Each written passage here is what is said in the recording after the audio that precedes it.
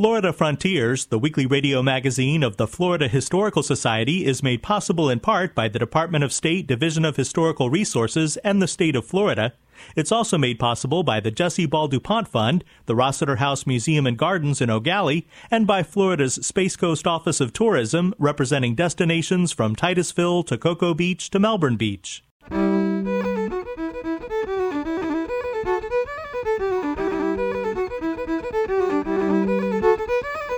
This is Florida Frontiers, the weekly radio magazine of the Florida Historical Society, on the web at myfloridahistory.org.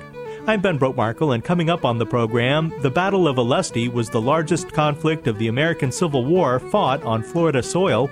We'll go to the annual Battle of Olustee reenactment. My great-great-grandfather died on the battlefield here, and I came out here for many years. I've been out here about 18 years now, and for the first 10 years or so, I didn't know that. We'll discuss World War II soldiers at Camp Gordon Johnston. Close to 250,000 soldiers passed through the training facilities during that time period. And we'll look at the religion of Santeria in Florida. All that ahead on Florida Frontiers.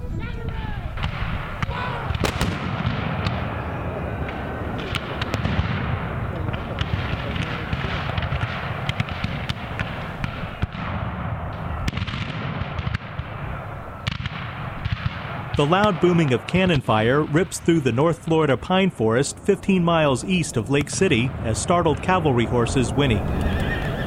Repeated rifle fire rings through the trees as more than 10,000 soldiers confront each other on February 20th, 1864, near Ocean Pond.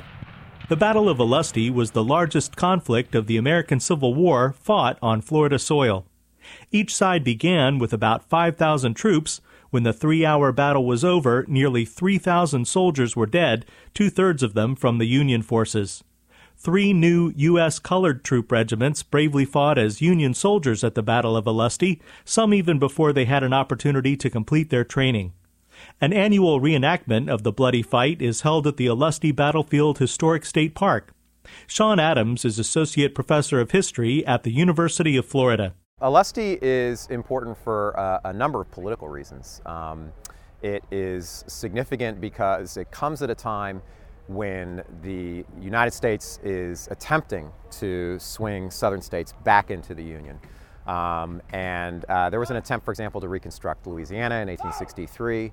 The notion is that you're going to also then swing Florida into the Union. So this is after also the Emancipation Proclamation had made it possible for African American soldiers to serve.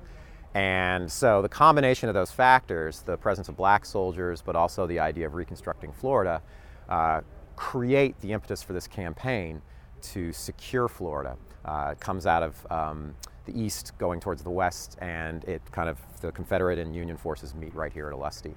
And so the significance of this battle is that what it does is it means that Florida is not going to be one of those kind of early states to be reconstructed. And the presence of black soldiers is significant not only in its meaning for African American citizenship, but also in the unfortunate events that occurred at the end of the battle when many wounded black soldiers were summarily executed by Confederate troops. The Union lost the Battle of Olustee, but won the Civil War 14 months later. Florida was the third state to secede from the Union in January 1861, behind only South Carolina and Mississippi. Sean Adams. Florida was very significant to the Confederate war effort in that it supplied beef, it supplied salt. It was an area where supplies could come in. The United States sets up a blockade of the Confederate coast, but of course Florida has a massive coast. There's no way that those Union ships are going to be able to keep all activity away from Florida. Now, the one thing that's interesting and significant about Florida is that it had no rail connection with the South in the beginning of the war. And so there's an internal struggle within Florida to set up a kind of rail connection. Railroads were in many ways the lifelines for Civil War armies. And so without that lifeline, Florida's impact on the Confederate Army could be limited. And so that's why that was in many ways so contested. And that's why control over the state was so contested, because the Confederacy was trying to run a war on, frankly, limited resources. And Florida beef and Florida salt were really, really significant parts of that kind of logistical aspect of the war. The Olustee Battlefield Historic Site is Florida's first state park, established in 1909. Since 1977, an annual reenactment of the Battle of Olustee has been staged here. Gary Dickinson is president of the Olustee Battlefield Citizen Support Organization. The CSO is the not-for-profit group that presents the reenactment. Planning for this actually takes place starting right after the battle for the following year. The CSO has a reenactment committee that's made up of every aspect out here, from the medical to the artillery to the sutlers to the State Park Service and the U.S. Forestry Service. We are blessed that we're able to have this and on actual battlefield because it's under the U.S. Forestry Service. We will start the planning phase immediately after this by looking at any problems that we had. We want to make sure those are straightened out for the next year to make sure it's an enjoyable experience. Typically, we're going to plan for about 2,000 reenactors to be out here. We will have this weekend 21 cannons. Those are full-size artillery pieces. We'll have between 50 and 75 mounted cavalry units. So we'll start talking about our logistical plans, changes that may need to be made to the camp area where the authentic Confederates are at, the authentic Union camps are at. We also have areas for modern campers. We also have areas for civilians to come in and camp. So we'll look at that. If there's any improvements that need to be made, we'll make them for next year. We look at our sutler area. We have probably the finest group of sutlers with Civil War era items for sale that exist. We have national companies that come in here. So you can show up here and you can buy everything to become a private to a general, or if you just like to be a lady at the tea or the ball, everything you need is right here. Authentic Union and Confederate camps are part of the reenactment weekend, with small groups of people in Civil War-era costumes sitting around campfires among hundreds of small canvas tents. Food vendors are on hand nearby, along with informational displays and people selling Civil War memorabilia. A variety of public programs addressing various Civil War topics are presented, along with performances of period music.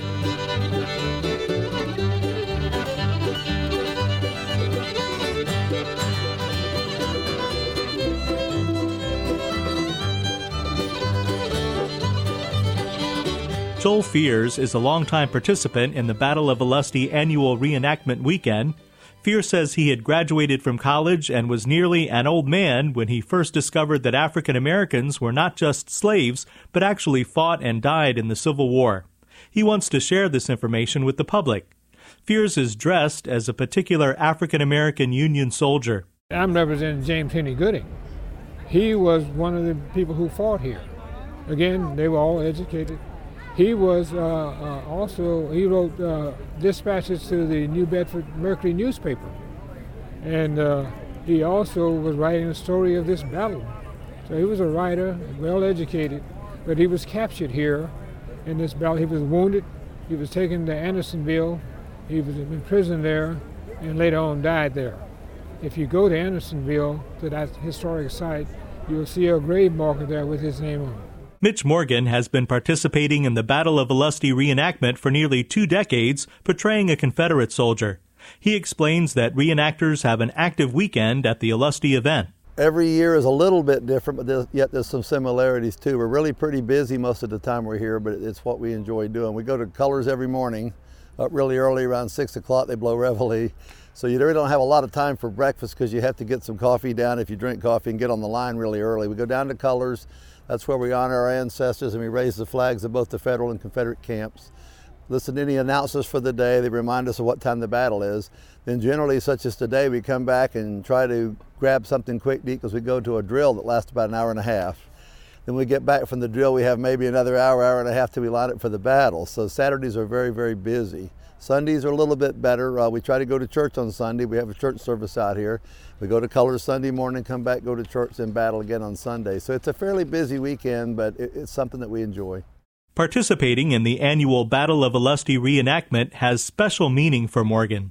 My great-great-grandfather died on the battlefield here, and I came out here for many years. I've been out here about 18 years now, and for the first 10 years or so, I didn't know that until I got interested in my genealogy and family history, and I'd always got kind of one of those feelings here, that there was something more to this than just being in Florida's biggest battle. And I'm a native Floridian, but I said something more going on. I found out through my research that my great-great-grandfather died right here.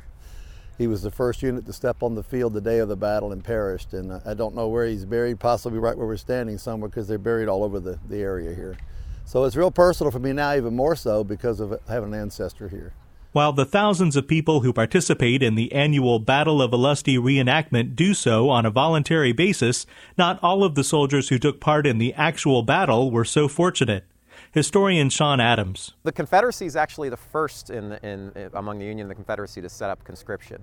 They do so pretty early. There's an initial wave of volunteerism, but then as the Confederacy runs low on potential troops, they enact a draft, they enact conscription. And of course, the most controversial part of that draft was the idea that you could buy a substitute, which many people considered unpatriotic, but the idea was that you could, if you got drafted, you could basically pay someone to serve in your stead. And so some historians, it's a little bit contested, but some historians have argued that actually the bulk of this war and the bulk of the armies in both the Union and the Confederacy were willing to fight, that conscription is an important, certainly important political point, but that conscripted soldiers tended to not dominate either either the ranks of the Union or the Confederate armies. At least one set of conflicting viewpoints survives from the American Civil War. There is still disagreement over what exactly the war was all about.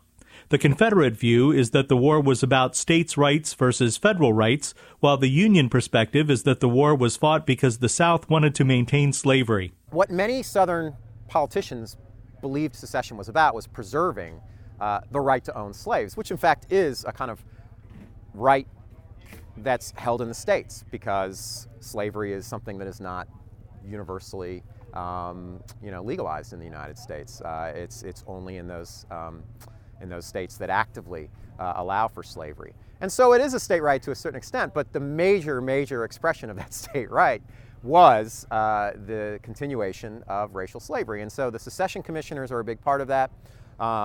And we look at the speeches. Charles Dew has written a book where he reproduces a lot of those speeches and sees what they're saying. And as I mentioned, they're talking about a new Haiti. They're talking about an apocalyptic vision of Lincoln's abolitionists freeing the slaves and what that would mean for the South. The South was 1/3 enslaved people. And so there's a lot of anxiety, a lot of kind of probably well-earned anxiety about what any end of slavery would look like in the South. And so I think that that's really the kind of major thrust of the Civil War. It's kind of a hedge to say that. I realize to say it's both. And famously, the Immigration Service, if you ask whether the Civil War is about slavery or states' rights, apparently both answers are correct.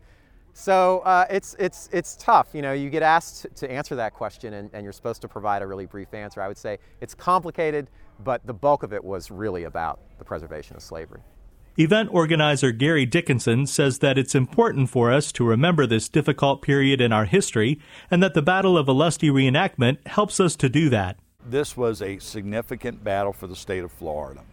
The Union was going to come in and eventually go all the way over to Tallahassee, capture the capital. Didn't happen. In fact, after the Battle of Olustee, they went and stayed pretty much on the coast. They didn't venture back in again. We learn from our history. We never want anything like this to ever happen again. But it's good to explore the history of what did happen, from battle tactics to the humanities. What happened to the citizens? What happened to the farmers and ranchers that were in the area? So it's as much about remembrance as understanding our history and how this great country was formed. Even under conflict, we see lasting relationships that have endured over the years. We can see that even as the veterans of this conflict actually came together with reunions after the battle to show that we had reunited as a country. The Olustee Battlefield Historic State Park is east of Lake City. The annual reenactment held there commemorates Florida's largest Civil War battle, which happened on February 20th, 1864.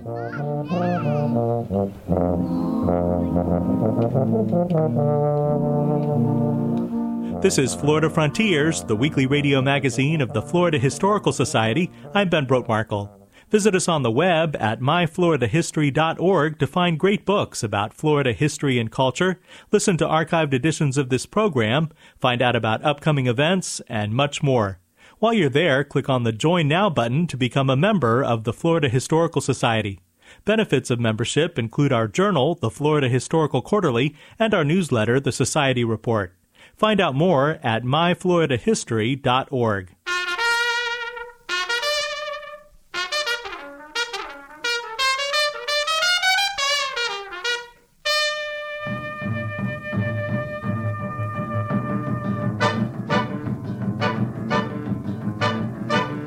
He was a famous trumpet man from out Chicago way.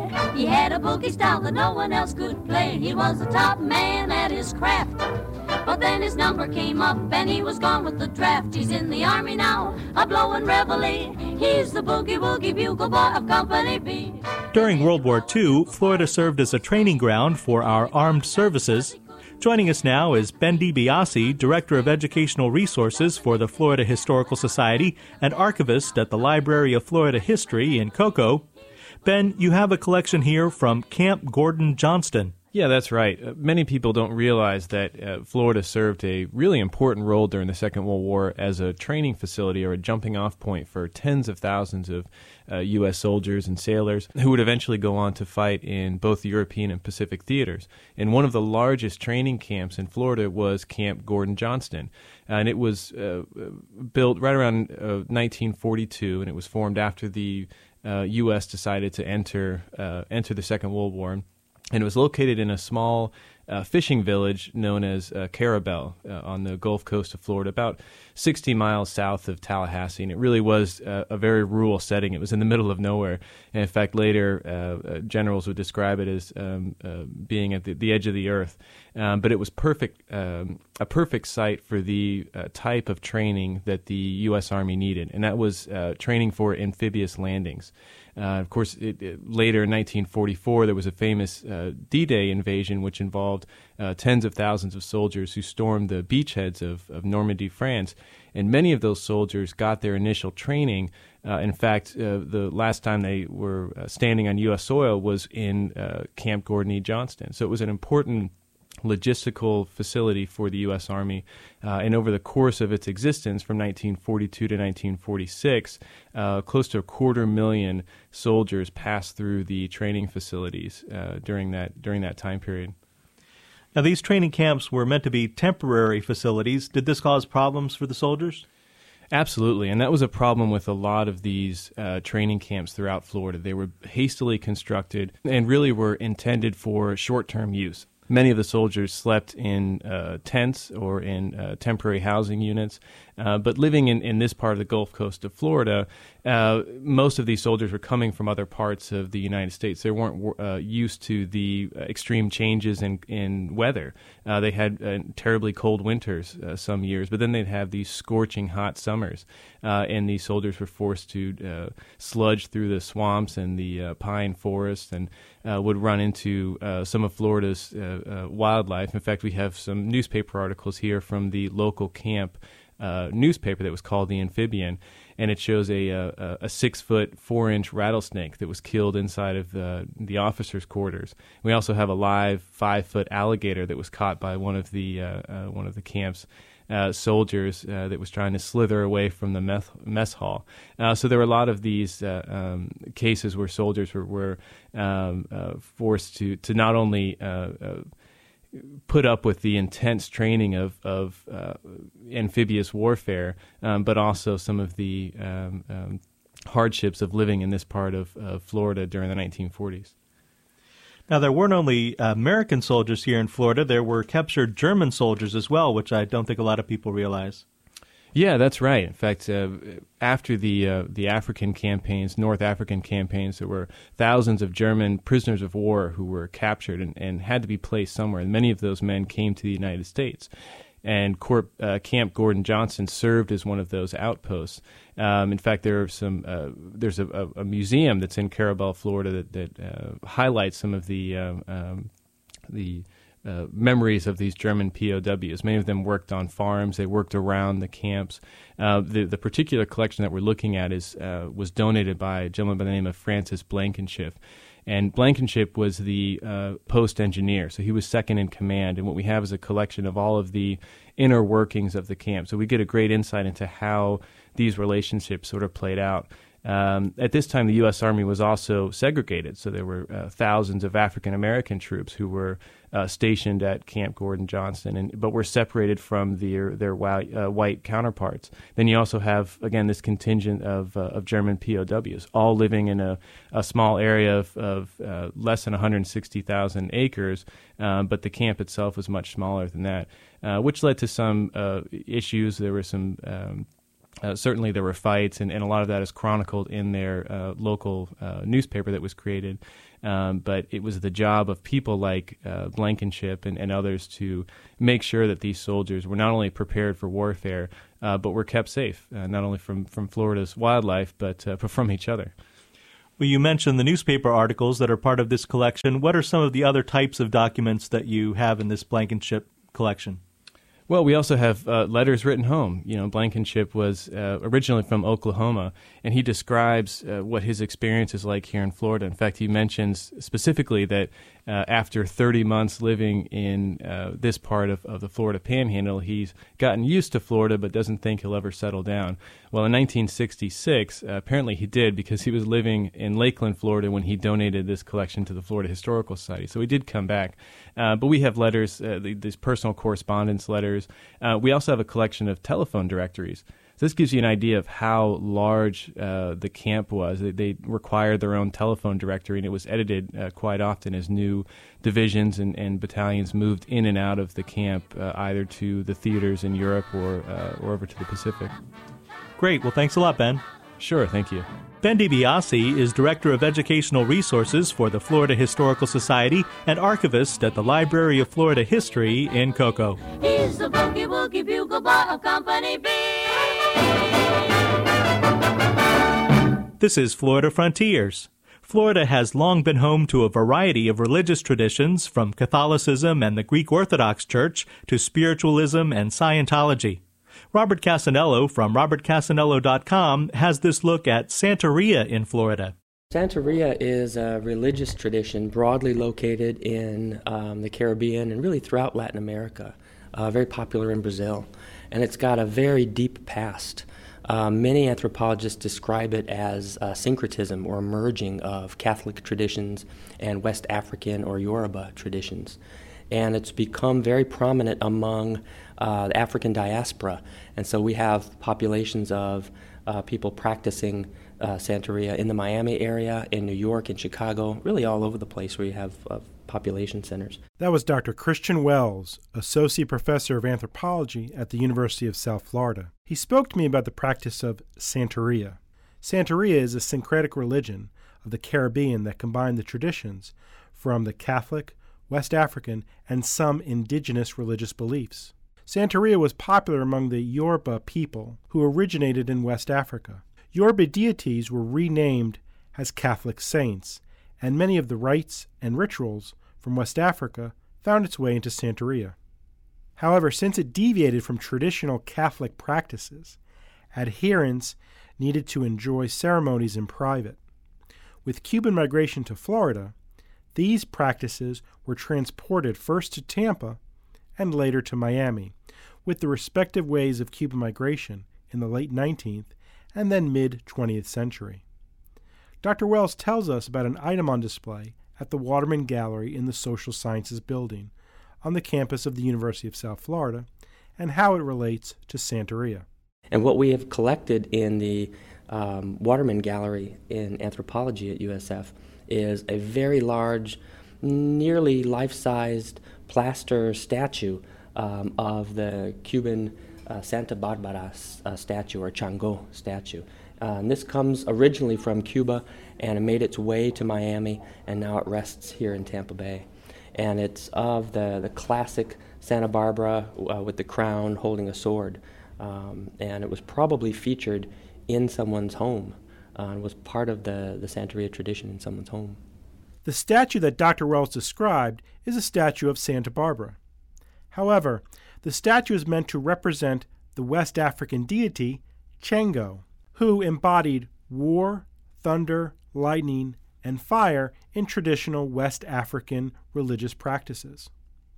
Thus, outwardly, this religious icon appears to represent Santa Barbara, who in Western religious tradition is associated with war, the military, and lightning. So both religious symbols share characteristics, but West Africans could merge Shango into the ideas and meanings of Santa Barbara. Dr. Wells tells me how this developed. In early colonial times, when African religious traditions or African-derived religious traditions wanted to express themselves, that was often done in the context of the Catholic Church. And they often weren't able to express religious traditions. And so they had to adopt or adapt, in this case, Catholic saints. And so they recognized some of the same qualities in Catholic saints as in individuals featured in mytho-historical traditions in Santeria. And so we have images that look on the surface like Catholic saints, but people that are participating in Santeria traditions know a much deeper or take a much deeper meaning. And so that's really the syncretism that I mean. Double meanings. There's a lot of double meanings in Catholic imagery in Santeria. Researchers have uncovered a variety of secret Santeria practices dating back to the Afro-Cuban population in Tampa at the end of the 19th century. However, researchers never documented this distinct religion in the United States until the 1940s. Since the religion grew under slavery and developed outside the eye of the Spanish, as well as the plantation owners in Cuba, it flourished in secrecy. Dr. Wells tells us why this was the case. Well, it was definitely not as popular in the 60s and 70s in terms of its public expression for a variety, I think, of social and political reasons. But the civil rights movement in the 70s helped to establish it as part of a group's heritage. And there are aspects now that are more public, but it's still a very much a private religion, where you have to be a participant to access many of the kinds of dances and meetings and prayers and ceremonies and so forth. Santeria came to national attention because of a 1993 U.S. Supreme Court case that overturned a Hialeah city ordinance that banned the practice of animal sacrifice. And the court recognized Santeria ceremonies as protected by the free exercise of religion. From this point on, Santeria moved into the public in places like Miami and Hialeah. That was Dr. Christian Wells, and I'm Robert Casanello with Florida Frontiers. You've been listening to Florida Frontiers, the weekly radio magazine of the Florida Historical Society. The program is edited by John White. Please join us right here again next week, and until then, visit us anytime on the web at myfloridahistory.org and participate in the daily conversation on Facebook at Florida Historical Society, where you can get our daily post, Today in Florida History. Have a great week. I'm Ben Brotmarkle.